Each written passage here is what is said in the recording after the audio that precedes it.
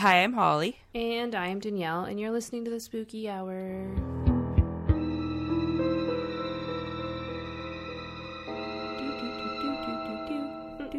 That's all I've got. Oh, we got Danielle in on it this time. Look at that. A head bob and all. I know. Happy Monday, friends. Yeah. Today's Friday. It's been a week. If anybody managed to get tickets to that fucking festival that was announced, congrats. Because I looked out of curiosity and it was like gridlocked. Like it's gone. It's insane. It's absolutely insane. But also, like, I feel like it's gonna be a shitstorm. I don't know. I go back and forth. I hope it isn't either, because this is literally like my wet dream right now. Yeah.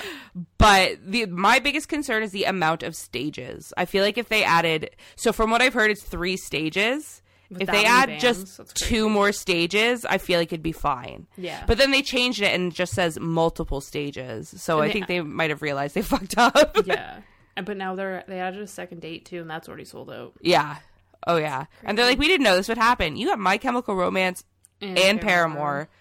And that's just the headliners. Yeah. So, also, congrats. Without Avril Lavigne, but whatever. You don't like her? No. Oh, did people say you look like her? Yeah. Oh, it's real annoying. I never would have thought that until this very moment. Mm-hmm. Oh, I could totally. Oh, I'm so sorry. I hate you. Don't say that. I won't say it. I stopped myself. I appreciate But yeah, it. congrats. We got tickets. If you ever feel like selling them, let me know. I was gonna say, let Holly know. Let me know. I would, I wouldn't go unless we could safely travel, kind of thing. Like, I wouldn't go today. You know what's so funny? There's a couple of people, like, anti-vaxxers on my Instagram. I know in, like, my personal life, not, like, any of our listeners. And they were posting that they wanted to go there. And I'm like, you are a fucking idiot. You can't travel. You literally don't have a vaccine. You don't understand. I'll do anything to go. But will you? But will you? Are you sure about that? But yeah, I'm a little butthurt today. I knew I wasn't gonna get tickets, and like I didn't really want to buy tickets, but it was kind of one of those things where I'm like, if this goes through, like I'm gonna keep going. Yeah. I wish it was coming here though. Of course it'd be in Vegas. I would love for it to travel. That would be really cool. Everyone's like, oh, that's just Warped Tour. And it's like, well yeah, bring back Warped Tour. Yeah, that'd be fantastic. Thank you. That's exactly what I want. Yeah. But yeah, that was the only excitement in my day, was getting my hopes and dreams crushed. And then we had like an 18-foot snowstorm on Monday. Oh my god, yeah. We got fucked. Guys, I have Tucson, so an SUV, and it was covered. Like, you couldn't see it. Like, it was gone. The minivan across the street, did I send you a picture? Yeah. You couldn't see it. No. We've lived in Canada for 18 years. 29 years. Hold on. You confused me. I was like, oh, wait, no. Well, like, because we're only 18 years old, Danielle. Come on. Yeah. I was like, when did you move to Canada? I was like, I'm confused. You're so funny. When did you move here? No, I've been here 29 years and I've never seen that much snow. No. Like, I've seen a lot of snow, but I got stuck. To the point where SUVs are covered? No. I had to shovel this old lady. Well, she wasn't even old. She looked so young, but she had grandkids. And I literally was like, what are you doing out in this? And she's like, I had to go to Walmart. I'm like, right now? Like, out of all the really? But she was so nice, so I fucking drug my ass out there and dug her out. But yeah, I've never seen anything like it. And some people are still stuck, eh? Yeah. I was reading one area near you is like still no snow plows have gone through. Which is crazy because we had snow plow in the morning and then we had one like literally 5 hours later. You had more than I did, and I'm like a fairly major street here. You know why though? We're one of the streets that people drop their kids off for school, because it's like our house, our street, and then the field, and then the other field is a school. So people use our street as a kiss and ride. Yeah, so that makes sense. Why. Yeah. School, and like does a bus go through there at all? No. Wouldn't even fit. No. Yeah, we didn't get plowed until it was like late. It was like 9:30 at night. Crazy. Absolutely crazy. But yeah, we lived. I broke my back shoveling. Yeah. My back still hurts today. I was just gonna ask, is it still fucked? Oh, it's so fucked. Great. I'm like, I've taken like 18 Tylenols today. It's been crazy. And the heat and cold's not doing anything. No, I can't even, like, it's just my lower back. I can't even, like, bend down to pick up River. Like, it's that bad. Just go lay in the snow and just wait for it to end at this point. I'm just gonna let it suffocate me. But yeah, I completely forgot about that already. It was the fucking craziest thing I've ever seen. Mm-hmm. It went up to my belly button in my backyard. Yeah. I knew it was deep, and I stepped out in my backyard to dig out that thingy that, like, blows your house up if you don't dig it out. And I took a step, and, like, I was expecting to go to my knees, and then it just kept going, and I was like, oh my god! Bye-bye. And my legs wouldn't move, and my mom had to, like, throw me the shovel so I could paddle through, basically. In the morning, I took Kylo out, and she panicked because when she went, because she usually poops in the field, she jumped in the snow, and she disappeared. So she panicked and jumped back out, and so she panic pooped in the street. It was hilarious. Yeah. Even my dog's having trouble. He's, like, he hops like a bunny through it. Like, it's too deep for him. So when you have two snow dogs that can't handle it, yeah, shit's fucked. It's really great. It's really funny, though. She was, like, bare. I was like, I don't know where she went. She's gone. Bye. I thought Panda, my mom's dog, I thought she was going to jump in the backyard because so she was peeing on the porch in the snow, but it already melted because the sun hits the porch. And she walked all the way to the end of the porch, and I was like, holy fuck, if she's jumping in there, I'm leaving her. Like, I'm not going after her. I would have thrown her in there just for shits and giggles. I don't think we'd ever get her out. Like, she'd just disappear. She's very little for reference. She's 15 pounds. Well, I guess it's not very little. She's also white. Yeah. And she's also, like, a disaster of a dog. She's, like, the most anxiety-ridden creature I've ever seen. So I think she'd have a heart attack and die in there. I'm pretty sure I left her barking in the last episode. Did you? Yeah, that's Panda. It was pretty funny. That's my little psycho. She's so sweet, though. She's something else. We all she's love her, something. Though. She's something. She's not a dog, but she's something. She's something. She's definitely not a dog. I've never seen a dog that acts like this. No, not at all. She's part hamster or something. Like, something ain't right. God bless her. But yeah, that's it. We almost got killed by snow, and I didn't get tickets to the festival, and that's it. The end. Should we talk about murder now? Let's talk about murder. It's a really brutal murder too. I picked like the worst case this week. I don't know why. I just saw a picture and I was like, I want to do this. So we're going to talk about Robert Pickton today. Oh gosh. He's a huge name. I don't like saying it like that. He's a huge name. He's a well-known murderer. He's a bad person. And like one of probably the worst Canada has ever seen, I would say. It's pretty brutal. I tried to censor this, but I feel like there's no censoring it. So Robert Pickton was born on October 26th, 1949 in Port Coquitlam, BC, British Columbia.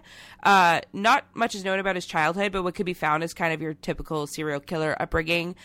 His dad wasn't involved in his life, and his mom was strict, bordering on insane. There's actually one story where his brother was learning how to drive in his dad's truck and hit a kid on his bike, and he ran back to the house to get help from his mom, and apparently the mom came, looked at the kid, and kicked him into the creek at the side of the road where like they found him the next day dead. What the fuck? It's never been, like, it's not official anywhere in terms of like charges or anything, but that is a rumor from their childhood. So very, very stable parenting going on. That's so fucked. She made her kids work long hours at their meat business where they would butcher pigs and calves for several hours a day instead of attending school. Graphic Star Wars warning here. Robert would allegedly hide in the empty cavities of hogs when trying to avoid work or punishment from his mother. Again, like, really stable household here. So when Robert did attend school, he was ostracized from his peers. He was like dirty, for lack of a better term. He would come to school covered in whatever is found on a farm that is also a slaughterhouse. I was gonna say whatever is found in that pig's. Literally, yeah. What he's hiding in. Apparently, he smelled like really bad, like to the point where he did. I can't believe CPS didn't get involved. Actually, I was gonna say to the point where someone should have called CPS. I mean, now it's just so like you could take your kid into the hospital and they could have like a broken finger and you'll get it called on. Yeah, CPS is there. Yeah.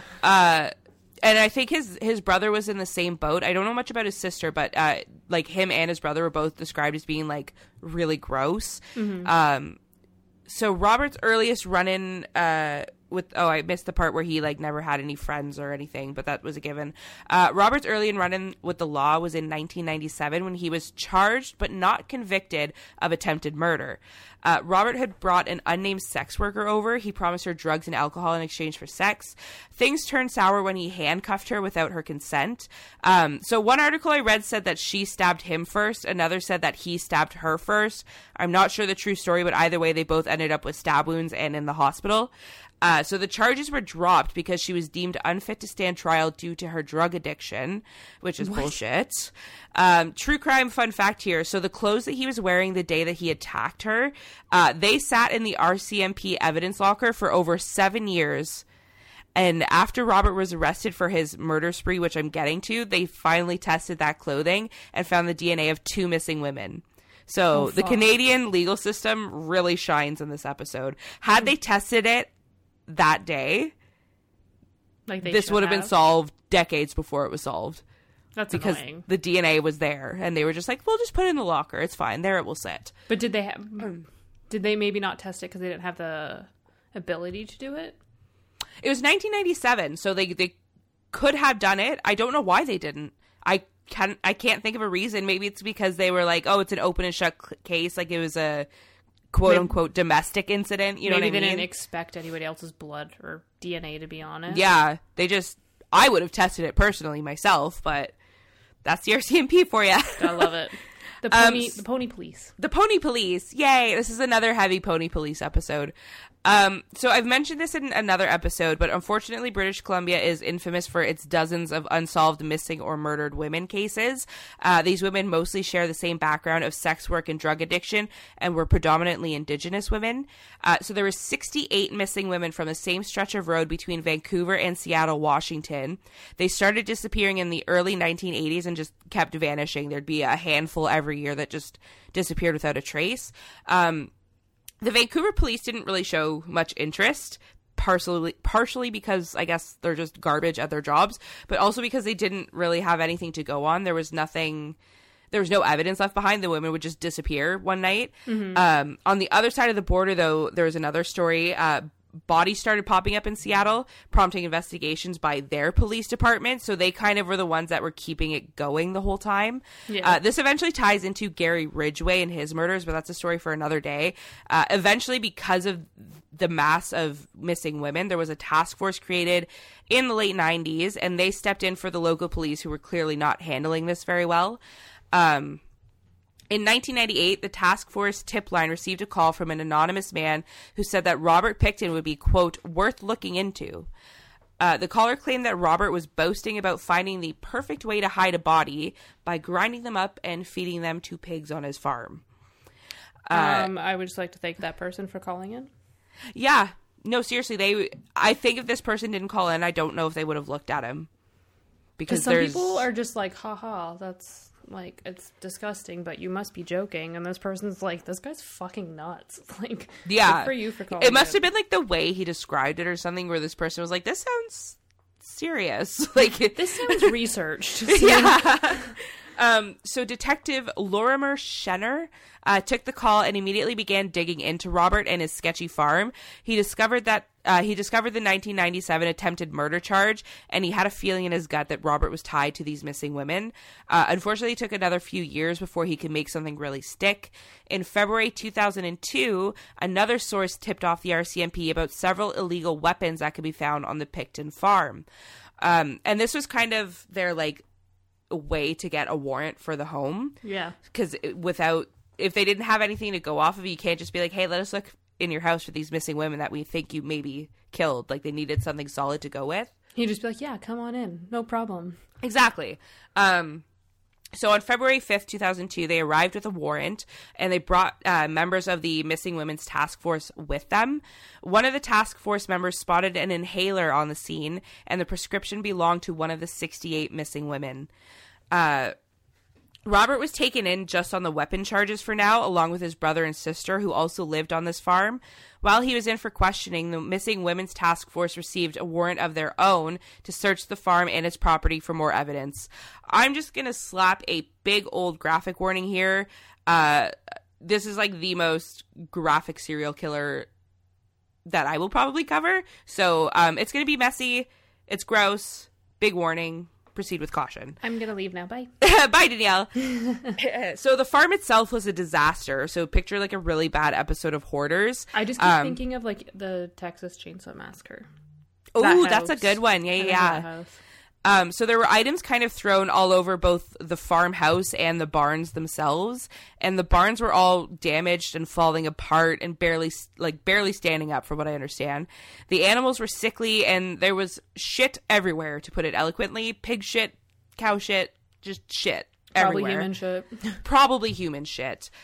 So buried in this mess, investigators started to find pieces of women's clothing, and some were covered in blood. They started finding ID cards that belonged to the missing women, and then they started finding what was left of the women themselves. Severed body parts were found in fridges, freezers, and trash cans. Skulls and splintered bones were found all over the property, along with various sets of hair and blood. The most disturbing discovery was ground up human flesh found in the same fridge where they stored the ground pork that they sold to their neighbors in their community. So it's never been confirmed, but it's been heavily rumored that Robert was selling the human meat as pork. Thank God he was not a commercial farmer. This did not go into like, your local Walmart or whatever, but he kind of sold it to like the people in his area. They would, it was just like a little local farm. I feel like if like I was like living there and my neighbor smelled that bad, I wouldn't buy their meat. Yeah, right? Like, especially if their farm looked like that. I don't know if maybe the whole area looked like that and it was very normal. I totally agree with you. Like, I don't care how desperate I would be. I would just eat grass. He looks like he ground people up, Yeah. Like, if you can't even take care of yourself, how do I know you're taking care of animals to, like, feed me? Like, yeah. No. Well, so it was also confirmed that he did, in fact, feed some of his victims to his pigs, plural. So it's, like you said, he was not feeding them properly. I'm gonna throw up my whole I'm so sorry. I believe this was confirmed by trace amounts of DNA found, like, in the pig troughs. So DNA tests were being run left, right, and center, and one by one, the matches started rolling in. The list of missing women grew into a list of confirmed murder victims. Over the span of 2 years, a team of I knew this was going to be hard, forensic excavators completely flattened the farm, and at the end of it all, investigators were able to charge him with 27 counts of murder based on the evidence and the remains that they had found. What about his brother and sister? We get there. Okay. So, they're living there, so, like... Yeah. So Robert's trial began on January 30th, 2006. He pleaded not guilty to the 27 charges of first-degree murder. I don't know how the girl's arm got in my pig pen. Yeah, there's a literal farm full of evidence. Like, a farm full of evidence. And he's like, I know nothing about that. Honestly, I'm looking up a picture of him right now. He's really gross. Like. He's, something else. Exactly what... Yeah. Yeah. Oh, look at that one. Yeah, I don't like that. He looks too happy to be there. For reference, he's like holding up a deceased pig and smiling the biggest smile he could physically smile. He looks way too happy to be there. I'm adding him to my persons I want to punch in the face list. He's still alive, so you could still do it. Perfect. So it took almost a full year for the courts to decide what could be submitted to the jury as evidence, because there was A, just so much of it, and B, not all of it was whole. So there was also a giant publication ban around all of the proceedings, which makes my job a little bit more difficult today. There was like so many articles that were just like think pieces that were not actually factual. They're just like, I think that Robert Pickton is a bad guy. And it's like, well, yeah, we've gotten there. Tell me why. So from what I could find, the judge, Justice James Williams, started rejecting, I think it was just one count of murder he rejected due to the lack of evidence. He then decided to split the cases into separate groups of charges. One group had 6 cases in it, and the other group had 20. So the judge decided to proceed with the group of 6 in front of the jury because they had, quote, material differences in evidence. That to me means the remains they've positively identified and all that, maybe. Yeah. And the charges were more likely to stick in those cases. The other group of 20 could have been heard in a separate trial, but from murderpedia.org, it says, quote, ultimately, the charges were stayed on August 4th, 2010. Because of the publication ban, full details of the decisions are not publicly available, but the judge has explained that trying all 26 charges at once would put an unreasonable burden on the jury, as a trial could last up to 2 years and have an increased chance for a mistrial. So basically, the judge just went, there is literally too many murders. We'll just put them away on these and call it a day. Because I feel like they just wanted to, whoever the judge was, just really wanted to make sure this guy wasn't going to get away with it. Yeah, because there was some like circumstantial evidence. So I think it was the lady whose puffer it was. That was all they found was the puffer. Like materialistic kind of stuff. Yeah, where it's like, well, she was there and there's blood and remains everywhere, so we can assume that he murdered her, and we pretty much know that he murdered her, but her DNA wasn't there. There wasn't enough. Yeah. So I think it was kind of a smart move. And this person went missing in a red t-shirt, like exactly. And it's on the property, so it's kind of like circumstantial. I think it was kind of a smart move. The families were like really, really upset about it because they felt like their person wasn't getting justice. Yeah, but I think it's exactly what he said. Like, if there's doubt in one of the charges, then that opens doubt for all 27 of the charges. Exactly. So I guess he made the right move there. So the trial finally officially began on January 22nd, 2007. So a whole year of trying to figure out who can be charged with what. The media ban was finally lifted, and for the first time, the public heard the details of what exactly was found during the investigation. So for that 2 years between his arrest and the trial, people just knew that there was bodies found on the farm. They didn't know. They didn't know. Yeah. So to say the country was shook was a massive understatement. I actually remember it. I don't remember it well because I probably just didn't care. Like, I don't think we were super young. I just think I didn't care. But I definitely remember seeing it. Yeah, I remember it, and I remember it being very gross, and then my mom was like, we're not watching this. I was just gonna say, my mom was very much like, turn that off. Yeah.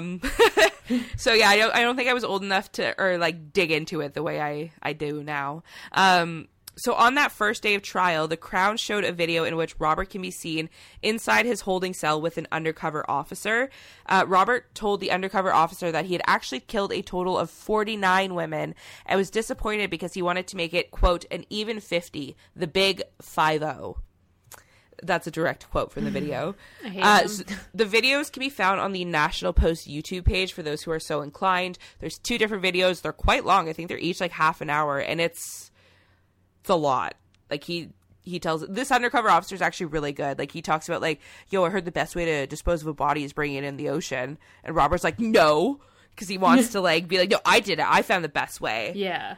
So yeah, they're up there if you want to watch them. On December 9th, 2007, the jury returned a verdict that Robert Pickton was not guilty of the 6 counts of first-degree murder, but was guilty on 6 counts of second-degree murder for literally no reason. They just did that. On December 11, 2007, after 18 victim impact statements were read to the court by friends and family of the victims, Justice James Williams sentenced Robert Pickton to life with no possibility of parole for 25 years. So this is the maximum punishment for second-degree murder, and also the exact same punishment he would have gotten for first-degree murder, which I love. This judge is like so petty. Like, fuck you. This judge wanted to get the first degree, you could tell. Yeah. So Robert Pickton is currently rotting away in a maximum security prison in Quebec. His siblings that own the farm with him did not see any charges, much to the dismay of the victims' families. So the families, like Danielle, believe that the brother and sister must have known what he was doing. They lived there. You know what I mean? And it was everywhere. Like, he was openly feeding his pigs. There was, clothing everywhere. Like, you can't just hide you hacking up someone's body in, like, your living room. Like, it's not... I don't know. The only thing I could have thinked Could have think. The only thing I thought is that maybe they had separate houses that they lived at full time and just kind of came to the farm because they owned it on occasion. Yeah. But I don't know. They had to have known. There's no way. Yeah, there's no. So, I'm sorry. No. Blah, blah, blah, blah. So they also believe that they might have even been helping him. His brother David, who hit the kid with his car earlier, also had allegations and a conviction of sexual assault. The conviction was from 1992. The victim in that case told the police that David told her to leave town after the attack or, quote, she would be chopped into pieces, which is suspicious. A group of 4 victims' families launched lawsuits against the siblings. So it was like 4 of the women's kids. I think it was 13 people total in this lawsuit. They launched it against the siblings and the RCMP for their poor handling of the case. And they ended up settling for $50,000 per person, which is, do with that what you will. I don't think it's enough, personally. No. The Pickton siblings tried their own lawsuit against the RCMP for the damage on their farm. I don't think it was successful, though, because I couldn't find anything about the outcome. But they are both free and were never charged in these murders. Could you imagine being like, my brother murdered a shit ton 49 of women. 49 women. And they dug up my farm because they found the bodies here, but I'm going to sue you because you dug up my farm. You are a piece of flying I feel like, doctor. there's more important things going on right now. I don't know. Obviously, they were involved. Fuck them. I feel like they were probably involved. At least the brother, I don't know. He seems so sketch to me. I don't know if it's because he has prior charges or what. Even if they I don't weren't, like him. Even if they weren't involved, fuck them. Fuck them anyways. You're just they had related to, to him. known. Fuck you. Yeah. So I would love to list all 49 victims, but we'd be here for a while, so I'm going to screenshot or write out a list of all of their names for the little episode post because there's a lot of them. Which is terrible. Terrible. And sad. But yeah, that's good old Robert Pickton, the literal most notorious serial killer in Canada. He's so fucked. I can't believe he's still So alive. fucked. The How Criminal dare he Minds breathe. episode is based on him. Yeah. And I think they did it the same way where like he would bring women across the border and stuff. It's kind of the new season of Dexter too. Not in the same way, but in the same way where he would like take his victims. Yeah, that one reminded me of that guy in Alaska who... Yeah. What was his name? I'm looking at his face. He's got the glasses. Mm-hmm. But I'm pretty sure they kind of took inspiration from that guy. Definitely. I think they did it well, though. I liked it. I really did like that. I love the new fucking season. So good. Go watch it, you guys. Talk to us about it, too. We're like the only ones we know. Literally. So should we get into something kind of spooky-ish? Something kind of spooky? Let's get moderately spooky. Moderately spooky. I don't think it's spooky. I just think it's fun. We're going to talk about the curse of the Hope Diamond. Oh, fun. That is fun. Yeah. So there's a lot of deaths surrounding this diamond and people who have owned it. So it could just be like a folklore, but like I said, it's fun to chat about. So the origin of the story for this diamond is that Jean-Baptiste Taverner? Nailed it. Yeah. He was a French diamond merchant, apparently found the blue diamond in a region in India. So this dates back all the way to like the 1600s. At the time, diamonds were only found in India. They weren't discovered anywhere else yet. So everyone was just like, we're going to India to get some diamonds. So back then, and maybe like to this day, I'm not really that sure, people believed, especially in India, that gemstones and diamonds had protective powers. So it said these gems would absorb negative influences and store them inside the gem. So that's why you would see like the rich and powerful always wearing like the biggest like diamonds and gemstones, because like the bigger the diamond, the bigger space there was to absorb your negative bullshit. And I don't know if you know this about rich people, but not a lot of them are great. No. And then I already lost my spot. This is going so well, guys. So there are theories around John finding this massive blue diamond. Some say he went to a mine in India and just found it, and others say he actually stole it from a statue. So he brought this diamond, or should I say stolen diamond, back to France when he sold it to King Louis XIV. It said that Jean, whatever, died at 84 years old, but another story was that after he sold it, he got really sick with a fever and died. Another story is that he actually got mauled to death by a pack of wolves. Oh, and wow. It's so long ago, there's no record of his death, but... I kind of like the mauled by wolves. That's dramatic. Right? So with him possibly dead at this point, Louis XIV now has this diamond. He actually had the diamond recut in either 1673 or 1678, and it was officially titled the Blue Diamond of the Crown of France, also nicknamed the French Blue. So... yeah, the English named it the French Blue because they're like, this is way too long of a name. So Louis XIV ended up dying to gangrene, and according to records, all of his children had died in early childhood except for one, which is like common back then, but like... yeah, but also like pretty brutal. Yeah, if this diamond is cursed, then you just killed your whole family, bitch. Yeah. In 1749, Louis XV, so the great-grandson, had the diamond put onto like a nice jeweled like pendant. Mm-hmm. Then once he died, it became the property of his grandson, Louis XVI. So Louis XVI was the last king of France before the fall of the monarchy. He was married to Marie Antoinette. Apparently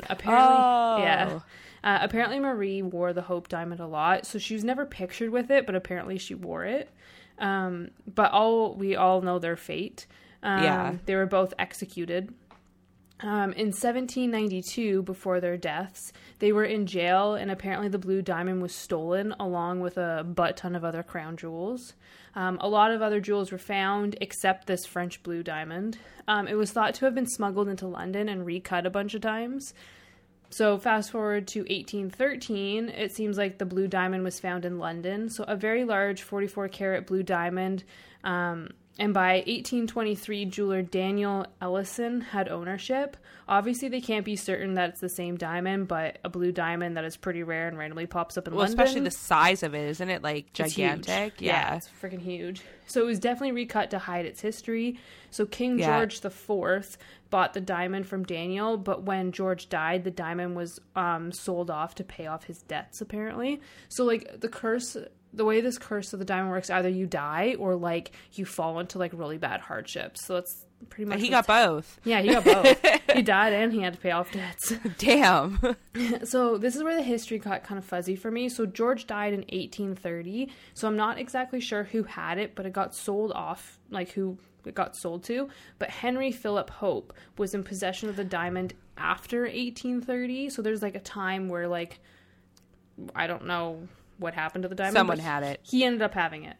Yeah. So Henry collected art and gems, and he purchased this diamond. So he purchased it for the strict meaning of having it get passed down to like his family's like through generations as a way to carry on his name. And this is where the Hope Diamond got its name, from Henry Hope. So Henry never married, so everything was left to his nephews.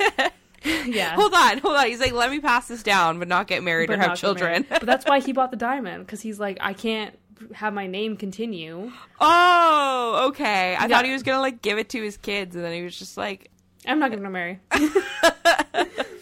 Okay, that's I mean, yeah, sure. Yeah, I mean, I wish I was that rich to be like, I'm never getting married, and I'm just gonna buy this diamond, and that's my name. This giant diamond is my child that I'm leaving my legacy. It's like those people that leave everything to their cats. Yeah, literally. This guy just left everything to his diamond. So he collected art and gems when he purchased this diamond, and so it got passed down to carry on his name. And this is where the Hope... wow, I already said that. Never mind. So he died in 1839. So his oldest nephew, obviously named Henry, he inherited the Hope Diamond. So he married, had a daughter, and lived to the ripe old age of 54. 54. When he passed away, the diamond stayed with his wife, now widow. When she passed away, her grandson inherited the diamond, so his name is Lord Francis Hope. Which he was probably like the worst person to hand it down to. Oh no. He had a big gambling problem. Oh no. As soon as he got it, he wanted to sell the Hope Diamond, but because it was split between him and his siblings, so like it was left to them, but like him being the oldest, he had like possession of it basically. So he's like, I'm gonna fucking sell this thing. But so my nana left me her wedding band and a diamond from her. She's got what's called a Trinity ring. It's 3 diamonds. So me, Bethany, and Riley each get a diamond. Yeah. And literally in the will, it says we couldn't touch it until we were 21 because she didn't trust us to just go and sell it. That's so funny. I love that. She was right. I would have. But yeah, I wear it every day now. You proud, Josie? You never know. I might sell it tomorrow. Yeah, shit's getting desperate. Okay. You just want to go to that concert. That's all. Don't say that too loud. I'm not selling family heirlooms to go to an emo festival. What? What? It's not just a phase, Mom.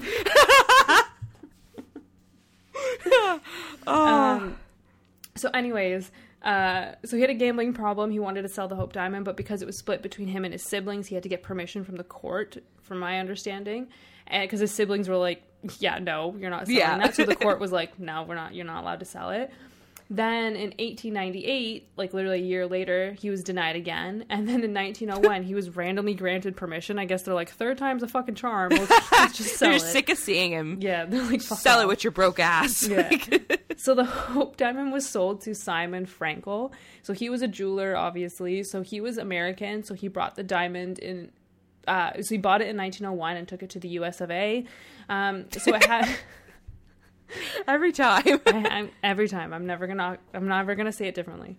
So it had a few owners after Simon. One was William Falls, who was a Dutch jeweler. He ended up being killed by his son, and then his son killed himself, so a murder-suicide. Wow. Yeah, and this was all when they have possession of this diamond. So it was also owned by Salmon.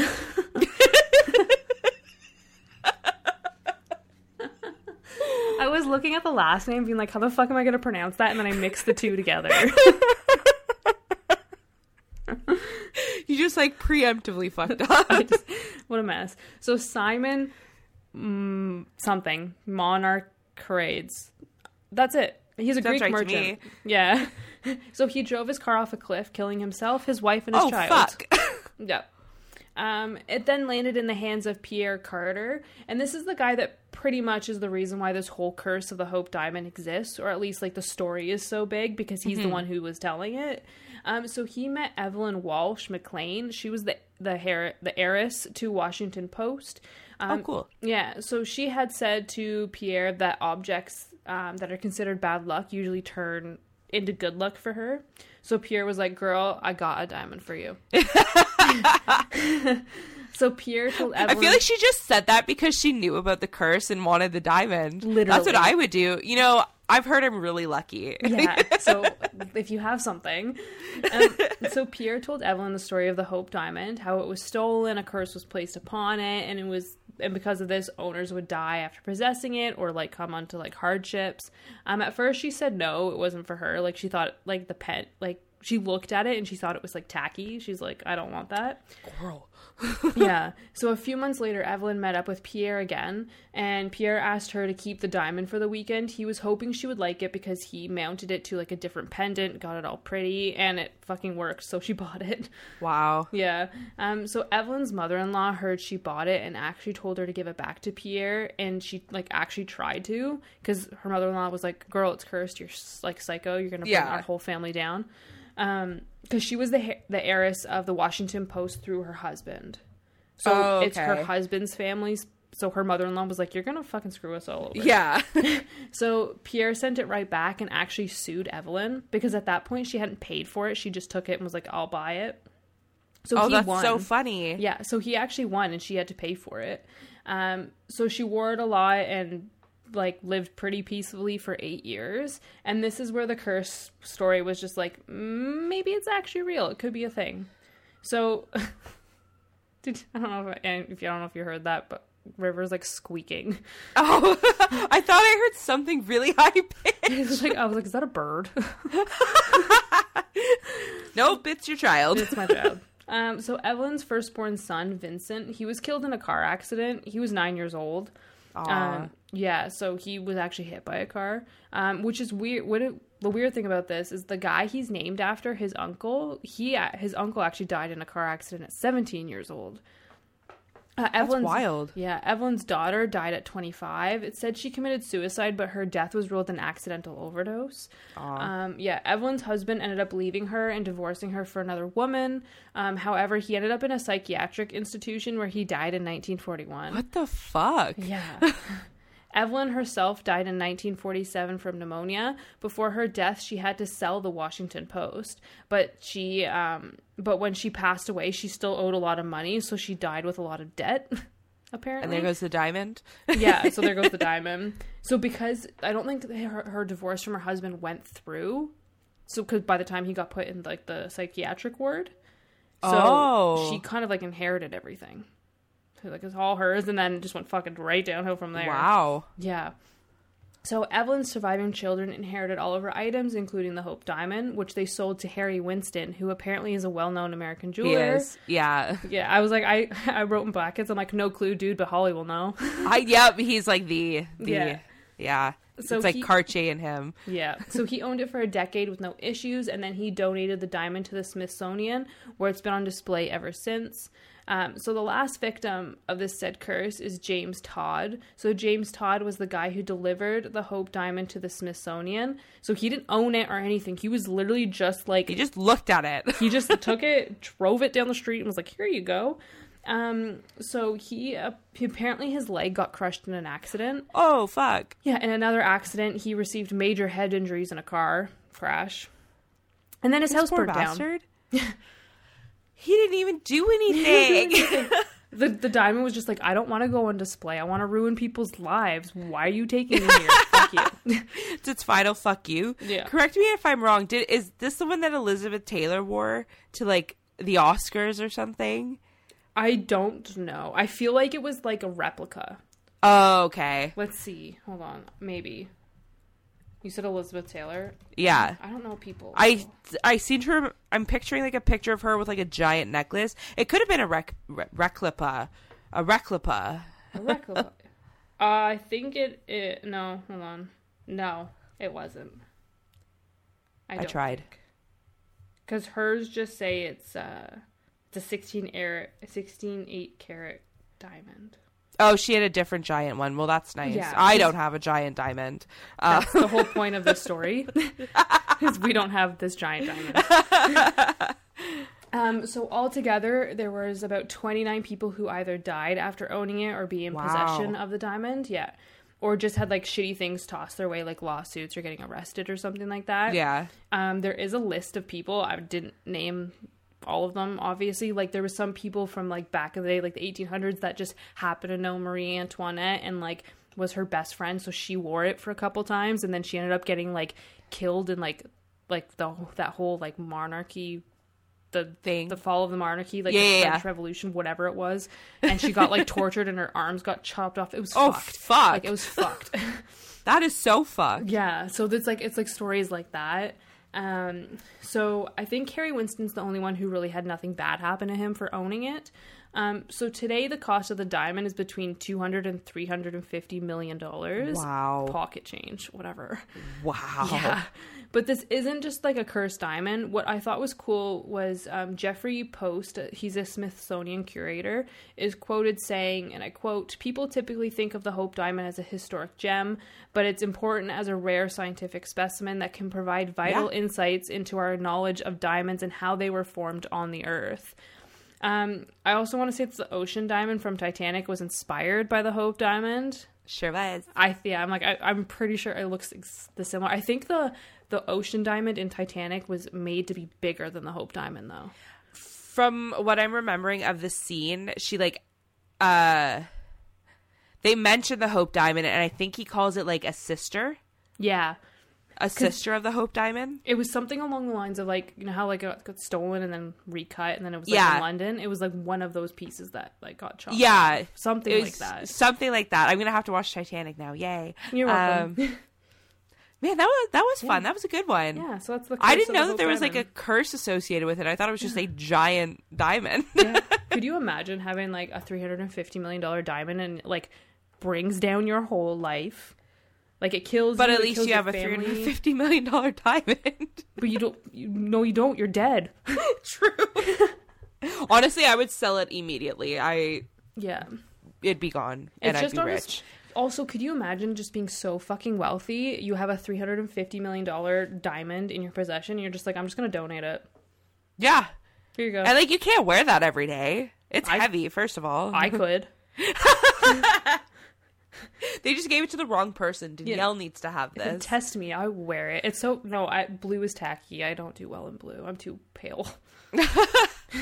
I do like what that guy said about it, though, because it's true. It's a very rare blue diamond, and I don't think there's many others that are like that. Like, there might be blue ones, but not that size. No, not even close.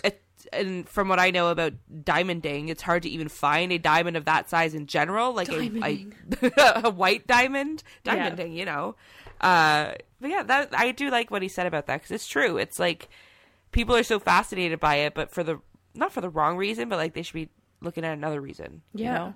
Like now we know. Science rules. Bill. But yeah, that's the curse of the Hope Diamond. Well, that was fun. Good one. My goal in life is to own a Hope diamond that expensive and have it like curse me. That's my goal in life now. I'm changing my goal. Yeah, we're gonna steal the Hope Diamond. It's gonna happen. Don't say that, FBI. Don't listen to us. What are you? It was obviously a joke at FBI. Obviously, it's not a joke. We get stolen like next week. It wasn't us. We just happened to do an episode on it. Yeah, but at least we can travel. We have our vaccines, so it's fine. We can actually go to steal it. It's true.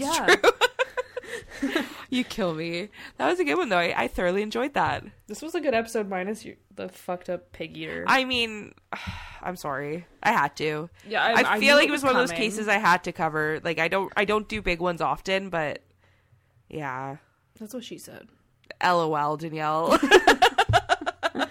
And with that, be our friends, because obviously we don't have any. We don't. We're going like mental being at home. You can find us on Instagram. It's a Spooky Hour podcast. Twitter is Spooky Hour. And our email is the Spooky Hour podcast 666@gmail.com. If you have any tips on how to steal a diamond, let us know.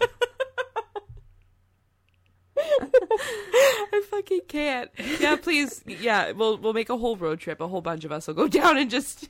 Yeah. Oh my god, it could be part of our Patreon, you guys. Help us steal the Hope Diamond. It could be like a tier level. Level 5. Plane tickets. Where's the Smithsonian? Is that the one in Washington? I have no bloody idea. I'm just really happy I could pronounce it. Thanks for tuning in, friends. This is disintegrating quickly. Stay spooky. Stay spooky. Bye.